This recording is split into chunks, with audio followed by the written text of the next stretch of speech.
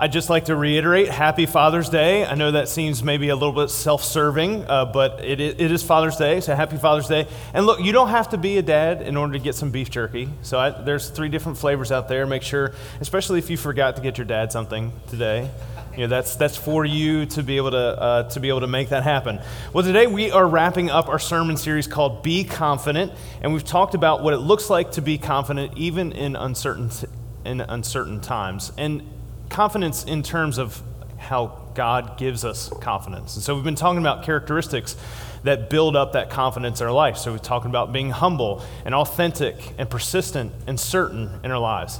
And so today we're going to be talking about what it looks like when all those things kind of come together and culminate in us being confident in our faith in our life, what that produces in our life as we live out that confidence. Because the goal of our confidence is to be contagious. Now, I get the word contagious maybe isn't the best word to use. I understand that. Maybe that makes us a little bit nervous, but it works. Trust me, it works. Because our confidence is not just for our own benefit. So it's not just be confident because what God has done so that you can have a better life, so you can be more self-actualized, so you can, it's not just about that. It's about more than just ourselves and our own experience. It's also about how people around us experience us as well. And contagious, it works because it works both ways. Not everyone is going to become or want to become a Christian just because we are contagious. We've got something, and we want to share that thing. But not everybody makes the right choice in life. And so sometimes even Jesus warned that people are going to be offended by the cross, that some people are going to hate his disciples. And that part, I can understand that. I can reconcile that in my mind. I don't expect people who do not believe in Jesus to act as though they believe in Jesus. All right? Which, if you've never thought about that, that's an important thing to know and to expect. But what really makes things difficult is not when people who don't believe and act like they don't believe. That's not the difficult part. The difficult part is when Christians, disciples of Jesus, place their confidence in other things, aren't very consistent in living out their faith the way that Jesus models it for us, and they make Christianity pretty unattractive, or they just don't model it in the right ways. And thus, the importance of the characteristics that we talked about in the last few weeks about what godly confidence looks like. We need those things because Jesus says to us, you are the salt of the earth, and we're meant to make things tasty. Jesus said, you are the light of the world. And we are meant to shine a light in the darkness. The Bible says that in Titus chapter 2, verse 10, Paul gives an example there in how we are called to make God attractive in how we live our lives. Hopefully our lives are an attractive example and model for what it means for our eternal trajectories to be changed by Jesus. So our text this morning is going to be 2 Corinthians chapter 5, verses 11 through 15. And we're going to be going through a few of those different verses as we go through the sermon this morning. So if you want to turn your Bibles there, that would be great. But let me go ahead and read that chunk to you. Since then, Paul says, we know what it is to fear the Lord. We try to persuade others. What we are is plain to God, and I hope it is also plain to your conscience. We are not trying to commend ourselves to you again, but are giving you an opportunity to take pride in us, so that you can answer those who take pride in what is seen rather than in what is in the heart. If we are out of our mind, as some say, it is for God. If we are in our right mind, it is for you. For Christ's love compels us, because we are convinced that one died for all, and therefore all died. And he died for all, that those who live should no longer live for themselves, but for him who died for them and was raised again. So this morning we're going to go through those verses together and look at what it means to be confident and be contagious as a result of that confidence, and how it impacts others' lives, and how we live like Jesus because of what he's done and changed in our lives. All right, so this is confidence that is contagious, as Paul models for this for us and talks about it in this passage. And the first thing is this, is that we should be transparent. And transparent in terms of not just We talked about authenticity already a couple weeks ago. So not in terms of, I'm going to tell you everything about my, life story, and I'm going to talk the whole time, and I'm going to say all these things. No, not like that necessarily. But we should be obvious about our intentions, that we want to share the good news about Jesus with other people. So there's this idea sometimes that we think, that sometimes people think that if I just live good enough, like that's the way that people are going to be pointed to Jesus. Here's the problem with that. Ain't none of us living good enough. Like it just doesn't quite work that way. And so at some point, like we've got to be pretty intentional, pretty obvious about our desire to share Jesus with other people. Even if every once in a while, sometimes our actions and words aren't necessarily as consistent with Jesus as we would like for them to be. That's our goal, that's our intention, and people need to see that process in our lives. And Paul says, since we know what it is to fear the Lord, we want to persuade others. And listen, when Paul says, fear the Lord, the Bible says regularly, fear of the Lord is the beginning of wisdom in our life, okay? So he's talking about fear, he's not saying cowering, scared, like we're in a horror movie, that kind of deal. What we come to understand and know about God is that our respect for his holiness and his righteousness and his glory is something that we recognize he is much higher, he is much greater, he is much more awesome in power than we are. And so, we could go along in life fearing what God might do as a result of that, but because we know him more intimately through Jesus, that fear becomes a little bit different. The more we know the Lord and his love, we reach the point where that perfect love that he shares with us casts out fear that we might have, but we have that respect for the authority of God in our lives. And so we value God's word as a lamp unto our feet and a light unto our path. We appreciate the difference knowing Christ, the difference that Christ has made in our lives. And so Paul says, therefore, since we know what it is to fear the Lord, since we know what it is to have our lives changed by Jesus, we try to persuade others. Of course, persuade, it doesn't mean to force. It doesn't mean to coerce. It means to convince or to influence. And look, I get it. That's not a popular thing for us to do. To be intentional about wanting to help other people change their lives it depends on what kind of change it is, right? As to whether or not it's acceptable. But for us to push our religion on other people, sometimes that is considered problematic. And yet, we know that there's something greater at stake here. There's something more at stake other than just, leaving someone else alone or not imposing our values on other people. There are a couple reasons why we try to persuade people to accept Jesus. The first is that Jesus commands us to do so. He said, hey, if you're my disciples, this is what my disciples do. And they go and they teach and they baptize and they make disciples of all nations. Like that's what we do. We obey God's command to know what it is to fear the Lord. And the second reason is that it's just natural to share good news. When we've shared good news, we share it with other people. Yesterday, I spent the whole day, this is not the only thing I did, but I spent the whole day smoking a pork shoulder, a 9-pound pork shoulder, easy for me to say. And I'll just let you know, it was absolutely amazing, incredible. And my wife made homemade coleslaw and homemade mac and cheese, which I then smoked that as well. We had fried green tomatoes from out of our garden. And it was an incredible meal. The only mistake I made yesterday was not making homemade banana pudding. That would have just sent it over. And I made homemade Carolina barbecue sauce to go on it as well. It was absolutely incredible. Are you jealous yet? Are you? Okay, good. That's the point. I'm sharing some good news with you. I mean, you just can't help but be compelled to share some of those things. Now, if that hadn't gone well, I wouldn't tell you about it. But it went amazing, and that good news is life-changing. Like some of you right now are like, man, I want this Mission Barbecue. Like, how early do I have to get there to get a seat? It's good stuff. It's life-changing, and the good news that we have is eternally life-changing. Since we know what it is to fear the Lord, we know that the Lord has cured us of sin and its ultimate consequence. We know the Lord gives us a promise of eternal life. We know the Lord gives us a purpose for living, and that's something worth sharing with people. And if we don't transparently approach life in this idea of desiring to persuade others of the same life-giving truth that we have accepted and that we have faith in and that we enjoy in our life, we're either not convinced or confident about what we believe, or we're so consumed with ourselves that we haven't given ourselves over to serving others in this way to let them know. And that right there is kind of the sign of maturity in our faith, when we recognize that we've been helped to help others.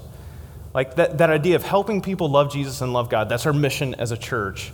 I mean, that is when we really know the switch is flipped and we understand what it is to follow God in our life and to understand the good news about Jesus and share it with other people. 2 Corinthians chapter 5, verse 14 says, "For Christ's love compels us because we are convinced of what God has done for us through Jesus. We are compelled to share this with other people, regardless of what the situation is we find ourselves in, the relationship that we find ourselves in at some point. Like, that's something that we want to accomplish among other people."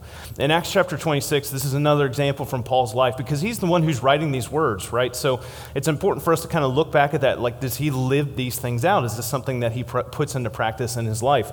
In Acts chapter 26, the Apostle Paul was summoned before a king. The governor Festus had brought him here. Paul was accused of being an insurrectionist because religious leaders wanted to get rid of him, all right? Because he was talking about Jesus. They didn't like it. People were changing their lives, and they were accepting Jesus. They were, changing what they believed in, basically, at that point. And so they wanted to get rid of him. So they made up all these charges. And so Paul was summoned before the governor, who then has a king comes and visits. And Paul is standing on the witness stand as he is being asked to provide evidence as to why he's not an insurrectionist. And so as he's on the witness stand, Paul doesn't start, well, here's what I really said, and here's why I'm not an insurrectionist. He just starts telling exactly what has happened in his life. And so he starts off and he says, hey, the reason I'm here is because at one point I didn't believe Jesus was Jesus, and then I did. And he talks about what happened to him on the road to Damascus when he saw with his own eyes and heard the resurrected Christ change his life. Paul then, as he's having this conversation, he looks straight at the king, and this is in Acts chapter 26, if you want to check this out at some point. The king is familiar with these things because this was not done in a corner. So he looks at the king and he says, you know exactly what I'm talking about, because you heard about these things too. Like, you know what's going on here. And then he says, King Agrippa, do you believe the prophets? I know you do.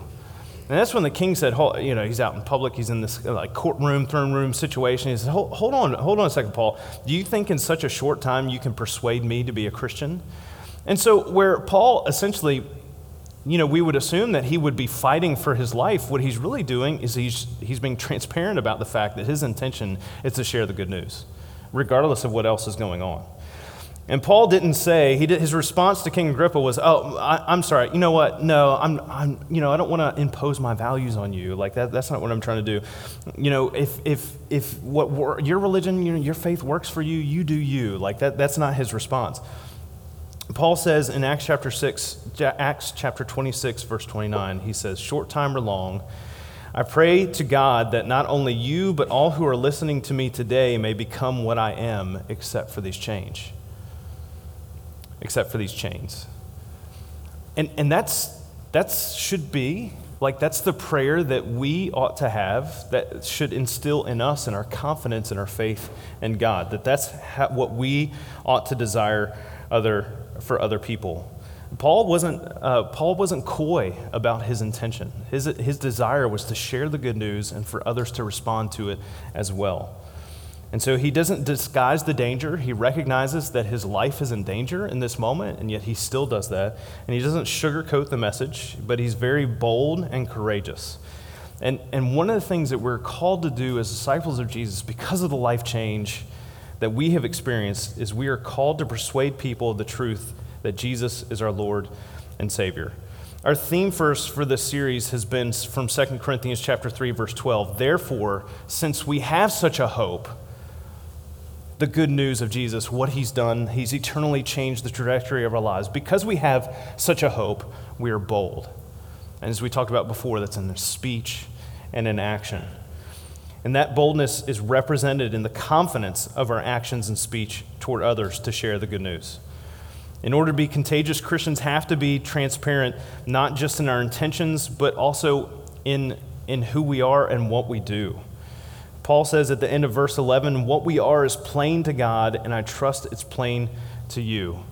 And so we should be able to say to other people, even if we do make mistakes, even if we do mess up, even if sin still creeps in every once in a while, we fall into temptation, we should be able to say to other people, hey, what you see is what you get. And the trajectory of my life is exactly what you get to see Jesus putting into place in your life if you trust in him. So the first word is being transparent. Like that's the first theme for what it looks like to be contagious in our faith with other people. The second word is enthusiastic. If we want to make Christianity contagious in our life, we've got to feel the urge to represent the truth in our life. In 2 Corinthians chapter 5, verse 13 and 14, Paul says, if we are out of our mind, as some say, it is for God. If we are in our right mind, it is for you. For Christ's love compels us, because we are convinced that one died for all, and therefore all died. The one characteristic that is consistently present in any motivator of people for any kind of life change is enthusiasm. Enthusiasm enables people to overcome obstacles.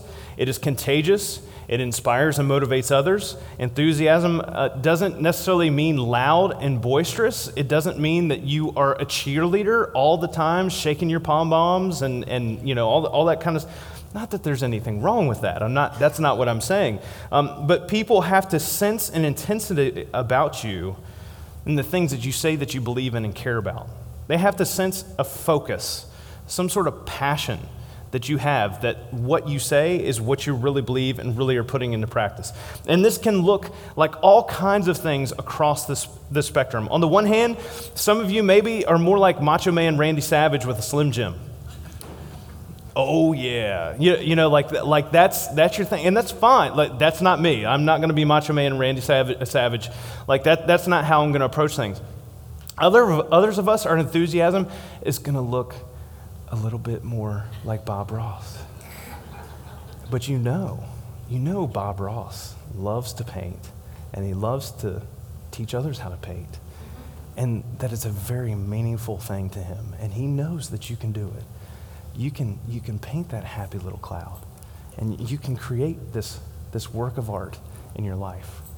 And so it might look a little different, but the enthusiasm is no less powerful and no less significant and no less represented, however it might look in our life. No less compelled to share the message. And that's why disciples of Jesus should feel the intensity of sharing the good news. Here's the truth, right? Like maybe we know these things, but maybe we're just not reminded of them enough in our time of perspective and reading Scripture and prayer along our weeks and along our days. Jesus Christ died for our sins, eliminates all fear in our life through perfect love. In a world that is in a culture that's consumed by anxiety and stress and depression, we have good news. Jesus removes all fear through his perfect love. We know that. We experience that. Promises eternal life. If that truth doesn't compel us, it has become too commonplace in our thinking, or maybe we've forgotten it, or we're just too distracted and hurried to make it a priority in our life. You know, for the first 200 years or so that it was used in English, enthusiasm was used specifically in reference to faith and religious practice. I mean, it's used for a lot of other things now. In Romans chapter 12, verse 11, Paul says, we are to never be lacking in zeal, but to keep our spiritual fervor in serving the Lord. Paul, in Acts chapter 26, is so enthusiastic in his conversation with King Agrippa that Governor Festus, who kind of set up this meeting, jumps in and he says, Paul, your great learning is driving you insane. He's like, dude, nobody's this excited about something that happens in your life unless what Paul said actually happened to him. And Paul said, I'm not insane, Festus. What I'm saying is true and reasonable. This is just what wells up inside of me because it is true and reasonable and because it really happened. Now, enthusiastic Christians may seem to the world to be out of their minds, but if the message is true, then man, we couldn't be even any more in our right mind, and we cannot be casual with it because the love of Christ compels us. People are really going through hell. And there really is a danger of people choosing to remain there in their lives if they don't know that there's good news, if they don't know that there's a way out. And yet there's an entirely different, eternal, heavenly trajectory that we have come to know and that we have come to be confident about. And we are compelled by Christ's love in our lives to share that with other people with boldness and intensity, because we know what it is to fear the Lord, Paul says in verse 11. We try to persuade others. And listen, there's probably more than just the next 2 seconds for somebody to make a decision to say yes to Jesus in their life. I mean, I get it. There's a reason we have this perspective that when we leave this building and we go to the restaurant, we don't necessarily like walk in and say, turn or burn, repent, you're going to perish. Like we don't approach things that some people do. If you do, I say this every time I say this, but if you do, like, don't necessarily say that you were at Velocity this morning. So we've got this idea that, okay, for most people, like we've got more days and we've got more months and we've got more years to, before we come face to face with God. So I get it. It makes sense that we don't rush out here in a panic and we're nervous and we got to save as many people as we can. I mean, ultimately, God is the one who's willing that none should perish. And so the idea of that is not that I have to save people, but that I want to be a part of sharing how God has saved me, right? So it's a little bit different perspective. But living and speaking confidently about our salvation through Jesus is something we are compelled to do when we understand what God has done for us. The people who carry signs, repent or perish, or stand on the street corner and warn about hell by screaming in a megaphone, they aren't too effective in persuading people to come to Christ. And I wouldn't come to Christ either if that's how Christianity was represented to me, because that isn't Christianity and that isn't representative, and people who do that aren't Christians. So we can say things like that. It's okay. We're called to judge people who are inside the church, okay? But we do have to be wise and Christ-like in our approach to understand that we are compelled to represent the good news, just not fear of the good news. We are gentler, more tactful, more patient, and more involved in relationship in people's lives. That's the key difference, is that it is not a message of good news without relationship with other people, but they should still sense an intensity about us that is contagious. And here's a really important perspective that we carry along with this, and I think this is important to keep in mind. All of this comes with understanding that the goal is not for us to be enthusiastic in a godly way so that we can market ourselves better, so that we can be more effective. I think there's an important distinction here to make. It is not just to market ourselves better so that we'll be more effective and we can kind of brag among each other, like, here's how many people I saved this week. Yeah, like that's not the deal. It is to model ourselves after Jesus so that when people look at us, they see Jesus and they see the impact that he's made on our life. Not so that we can later go to God and say, look at all the things that I did for you. Regardless of whether or not you're more like Macho Man, Randy Savage, or Bob Ross, the inspiration behind our enthusiasm for making Jesus known through our lives should be clearly connected to the new creation life God enables us in us through his Holy Spirit. And so we talked about transparency, we talked about enthusiasm, and here's a third thing that helps to make our confidence contagious to other people, and that is to be ministry-minded. Ministry is service that directs people to the reason for the hope that we have within us and the potential others have within them to experience that hope. And the only people, and I'm not we're all called to be ministry-minded in that regard. It's not just my job, it's not just Chip's job, it's not just Sarah's job, it's not just Christina's job, it's not just Adria's job. That's for all of us.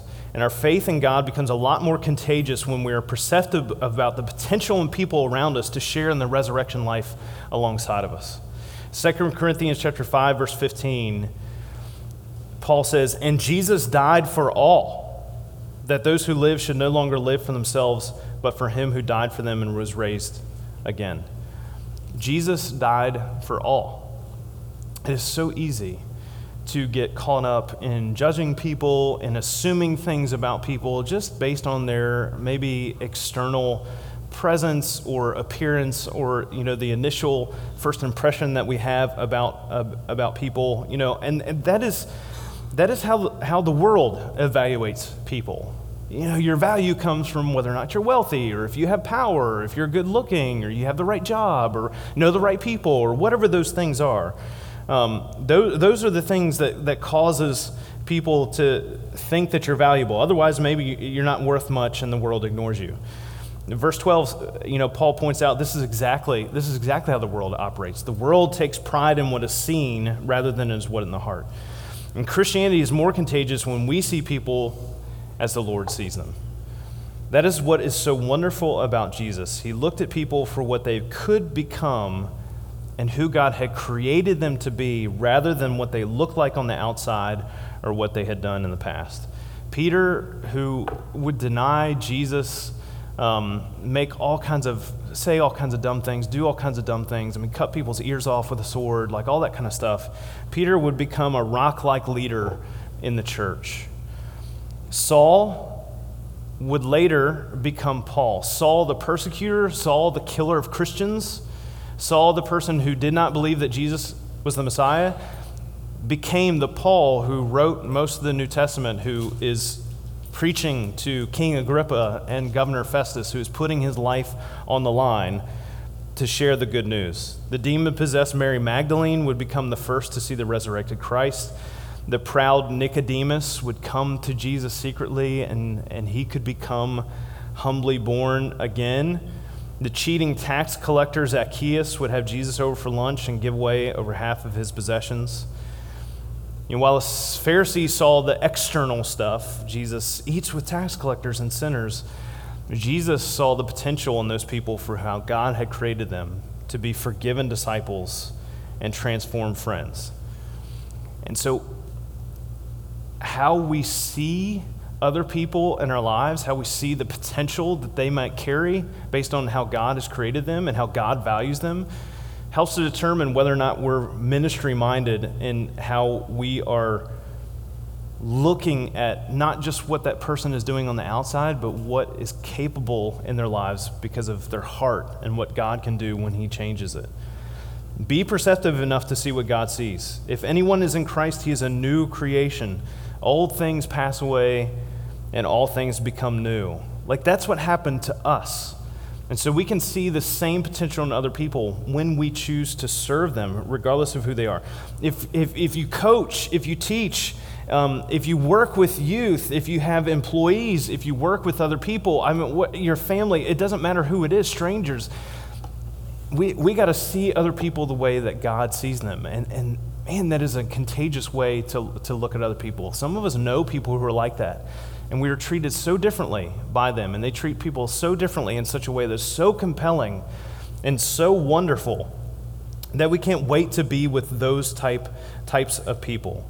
We gather together each week as those who were once lost, but we are now found, who were once blind, but now see, who once had no purpose, but now have an eternal identity in Jesus. That was all of us, and we are here together. And we know about this, and we can make Christianity contagious if we are committed to our ministry from God. People are under the weight of the debt of sin, and they can never pay that back, but God has offered to pay that debt in full through the riches of Jesus Christ that he provides through the cross. Not only will he pay the debt, but he also makes us righteous as a result of that. That is a mind-altering thing to consider, that we have become clothed with the righteousness of Christ. And that is how God looks at us. And it is our ministry. This is the ministry that we are invited into, to bring those who are at odds with God to peace and reconciliation with him, and to feel what it is to feel for that debt to be paid in full, for that weight to be lifted, for that unpayable thing that is hanging on to be removed. And that's such good news that we ought to be anxious to minister to other people so they know and experience that message. Even though some may not receive his word, we're called to share it accurately without omission or addition. And Christianity becomes contagious when we serve others confident in God's promises. Those that live should no longer live for themselves, but for him who died for them and was raised again, is how Paul ends chapter 5, verse 15 in 2 Corinthians. When Christian people are servants as Jesus was, Christianity becomes more and more attractive, just as the life and ministry of Jesus were. People respect Jesus because of how he lived, even if they reject his ministry. And when we know what it is to know the Lord, we know that the fear of rejection is paltry compared to the joy of salvation. And I think maybe that's one of the things that keeps us from serving others as much as we know we should do it anyway. It's needed so much in our world because there's so much that is uncertain. There's so many foundations that people have trusted in that continue to crumble, that continue to be shaken. And people need the assurance and they need the hope that only Jesus can bring. Transparency about who we are in Christ, enthusiasm about what God has done, and ministry-mindedness to serve everyone around us, it establishes a different level of life that is contagious to others. And it's contagious about our faith in such a way that it's not performative, not that we're putting on a show for other people, but it is representative of the promises of God that we are confident is at work in our lives.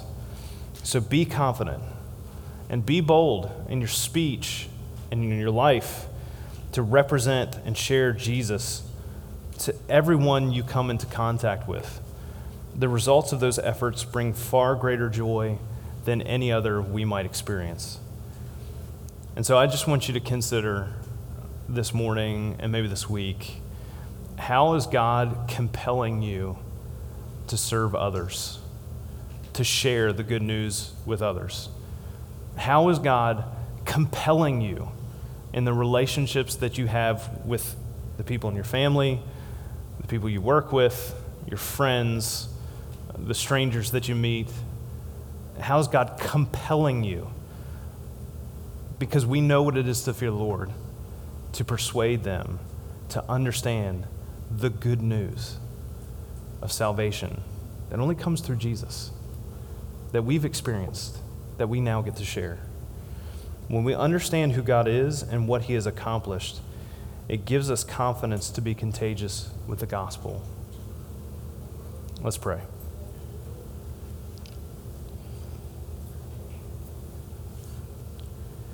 God, there's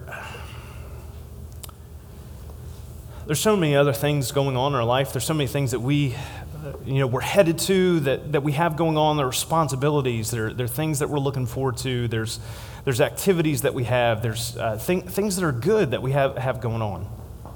And so many opportunities, God, to be distracted from who you have called us to be, who you've created us to be. And yet, that's who we become when we say yes to Jesus. We become who you've called us to be, who you've created us to be. The best possible version of ourselves happens when we follow you. And God, there's so many things that distract us from that. And so we ask you through the gift of the Holy Spirit that you indwell within us when we're baptized, when we say yes to Jesus. We ask that you keep us centered and grounded in our confidence that you will fulfill your promises in our lives. And God, as we live that out and as we experience that, help us to be contagious about, infectious about how important that life change is to experience for all of us, for all of humanity. God, give us not only the strength, but just the attention span to see how we might serve other people, how we might be reminded of how significant what you do in our lives through Jesus really is, and how much that needs to be shared, and how much it needs to be lived out, and how much it needs to be spoken, and how many opportunities we have continually in our lives. God, we know that we don't have forever in this life, that we get to look forward to forever with you. And not everybody is looking forward to that. Not everybody is living with the same confidence that we have in our lives. God, help us to pause, help us to be mindful, and help us to share. It's in Jesus' name we pray. Amen.